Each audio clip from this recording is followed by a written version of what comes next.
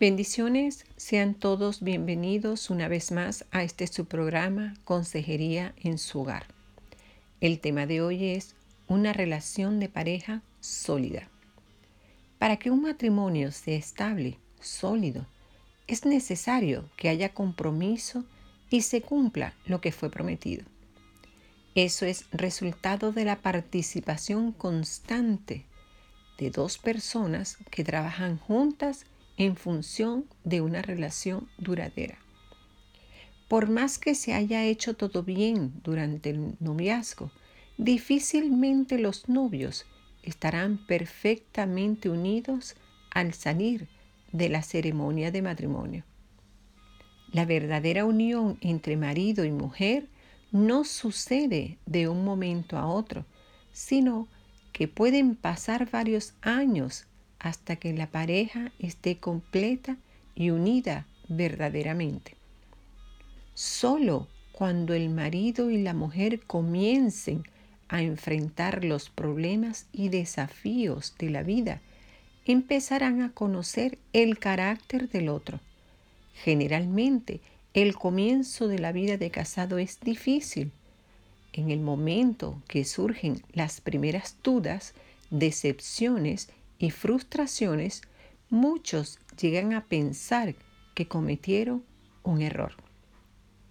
El matrimonio exitoso no es por casualidad. Ambos deben trabajar continuamente, buscar soluciones para pequeños y grandes problemas que pueden comenzar a surgir. Platón usó una escalera para ilustrar el crecimiento de la relación conyugal. Los lados laterales de la escalera simbolizan al marido y la mujer, y los escalones o peldaños representan los elementos que los mantienen unidos. El primer escalón de abajo es la atracción física y el más alto es el amor a Dios. Todos los escalones son importantes y dependen unos de otros, a fin de mantenerse y dependen uno de otro para poder mantener la unidad de la escalera del matrimonio. Veamos las relaciones problemáticas. Matrimonio, ¿es éxito o fracaso? Depende de la actitud de la pareja. ¿De cuál de estas tres alternativas eligen? Primero, el divorcio. Este es aceptado frecuentemente, pero en la mayoría de los casos no es la elección más madura, sino que más bien funciona como un mecanismo de escape. Además de no traer felicidad para la actual pareja, tampoco resuelve los problemas. Aumenta la probabilidad de repetir la misma decepción en futuras relaciones.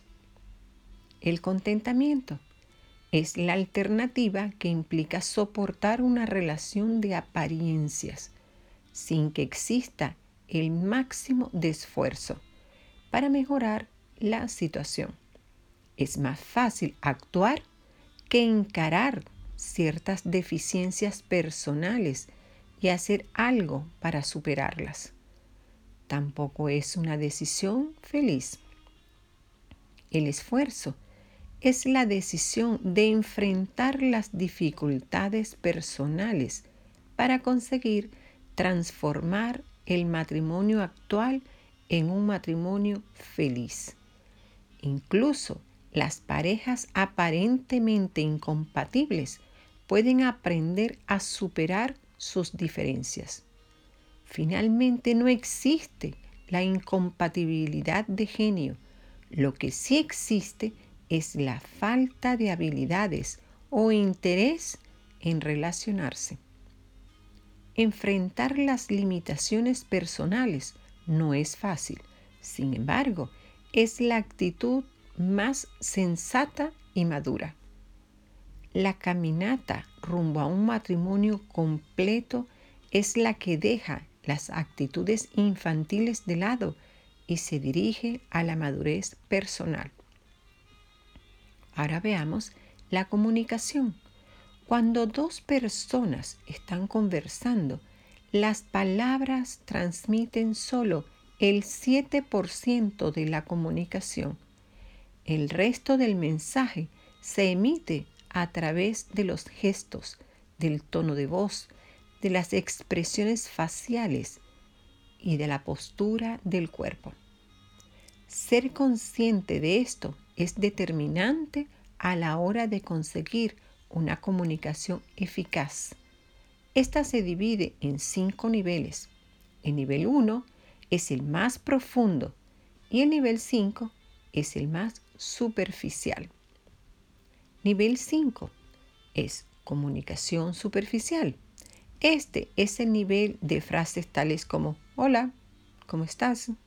Es una conversación donde no se comparten detalles personales. Si la comunicación queda en este nivel, la relación permanecerá fría y lejana. Y esto, tarde o temprano, resultará en resentimiento. Nivel 4. Comunicación de ideas y juicios.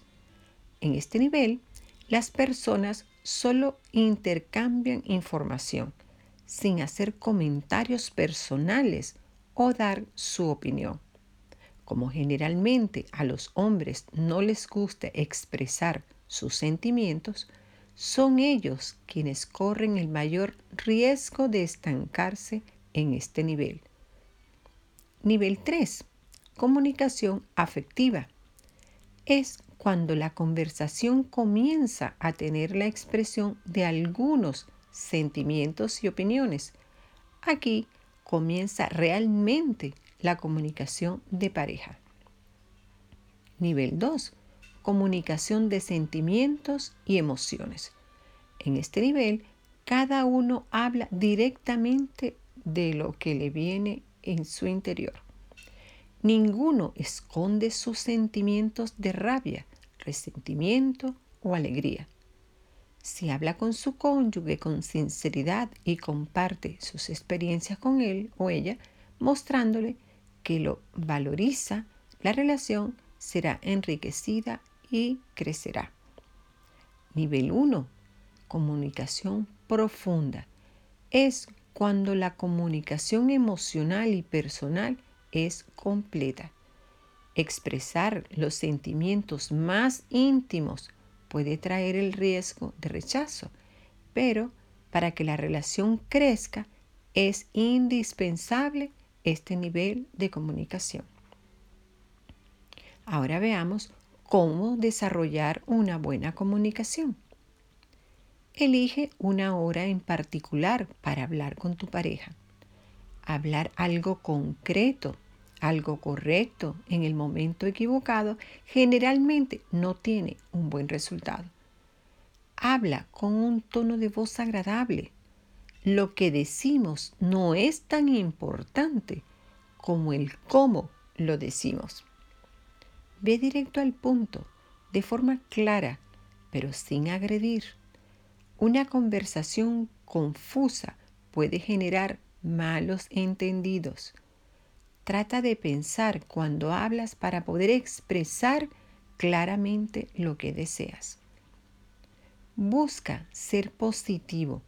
El 80% de la comunicación en las familias es de carácter negativo, tales como críticas, burlas, reprobaciones y otros. Sube el nivel de la conversación hacia una comunicación positiva y completa, incluso si no estás de acuerdo con lo que se está diciendo. Escucha con interés, sé cortés y respeta la opinión de tu cónyuge. Considera las necesidades y los sentimientos del otro, identificando en él o ella los sentimientos de rabia, temor, ansiedad o felicidad. La conversación es un arte. Busca oportunidades para desarrollarla. Cuanto más tiempo una pareja pasa conversando uno con el otro, más alto será su nivel de satisfacción matrimonial. Cuando estés molesto con alguien y necesites hablar de eso, trata de exponerlo como te sientes frente a lo sucedido, en lugar de señalar los defectos del otro. Al hablar de un tema difícil, la meta debe ser mostrar tus sentimientos y no atacar a la otra persona. Ejemplo, cuando te quedas hasta tarde en el trabajo, yo me siento sola. No es lo mismo decir, estás trabajando demasiado, solo piensas en ti y en tu trabajo. ¿Y yo cómo quedo? Esto no debe ser así, hermanos. Ahora veamos la relación de apoyo. En una relación de apoyo no existe la lucha por el poder ni la imposición de la voluntad propia. Al contrario, se demuestra prontitud para negociar y ajustar las diferencias hasta que se llegue a un acuerdo. Probablemente el marido será el líder, pero no el dictador. En algunas cosas, quien debe liderar es el hombre, por causa de su competencia en ciertas áreas. En otros asuntos, el esposo debe dejar que la mujer asuma el control. El hombre y la mujer fueron creados para que cada uno complemente al otro. Es así como el matrimonio se convierte en una relación de apoyo interdependiente. Para el bienestar de una relación saludable, los cónyuges, a pesar de tener papeles diferentes, deben ser valorizados individualmente. Los dos son importantes. La pareja que se apoya discute menos, consigue que una paz natural se instale enteramente en su familia. Otro punto es comprendiendo. Existe una gran necesidad de comprensión entre las parejas. Por eso, debemos esforzarnos por descubrir lo que motiva, agrada, desagrada o preocupa a nuestro compañero o compañera e identificar cuáles son sus sueños y expectativas. Esta actitud permite que la pareja se beneficie de una vida conyugal mucho más significativa. Hombres y mujeres generalmente piensan y sienten de forma diferente y es importante que ambos entiendan algunos aspectos del sexo opuesto para que haya comprensión en vez de discordia. Ahora veamos lo que ellos necesitan saber. La mayoría de las mujeres pasan por periodos de síndrome premenstrual, bastante intensos para algunas. En este periodo, la irritación, sensibilidad y altibajos del humor son frecuentes. Esto no significa que esté molesta, sino consecuencia de una serie de alteraciones hormonales propias de este periodo. No la critique. En ese momento, ella necesita comprensión, afecto o algunas veces un simple silencio. Pronto todo volverá a la normalidad. Generalmente, las mujeres tienen más necesidades de hablar que los hombres. Ellas tienden a ser más detallistas cuando cuentan un acontecimiento o pueden querer simplemente ser oídas sin necesariamente oír soluciones. Por lo tanto, si eres hombre, no te preocupes tanto en dar consejos. Solo ofrécele tu atención y comprensión. Ahora veamos lo que ellas necesitan saber. Algunas veces las mujeres esperan que los hombres adivinen sus sentimientos, pensamientos o gustos, sin ellas haberlo dicho claramente con anterioridad. Por eso, si eres mujer, comunícale de forma verbal a tu cónyuge todo aquello que quieres que él sepa, incluso lo que pienses que es obvio. El amor no adivina, Cada uno necesita abrir el corazón y hablar de sus sentimientos. Muchos hombres prefieren pasar momentos de silencio cuando están estresados o cansados. Si él no quiere hablar acerca de algún aspecto personal, respétalo. Aprende a no sacar conclusiones negativas precipitadas. En este mensaje estudiamos sobre comunicación íntima, comprensión, cooperación mutua y comprensión. Te darás cuenta ahora que estudiamos la importancia de estos elementos para el crecimiento de la relación conyugal, porque es en este aspecto en el que muchos matrimonios fracasan. No queremos que esto suceda en tu familia, por lo tanto, trata de poner todos estos consejos en práctica. Nuestro deseo es que a través de estos ingredientes tu relación se haga cada vez más completa y feliz. El matrimonio es para toda la vida hasta que la muerte nos separe. Es lo que está establecido por Dios. Dios dice que lo que Él une no lo separe el hombre. Bendiciones, hermanos.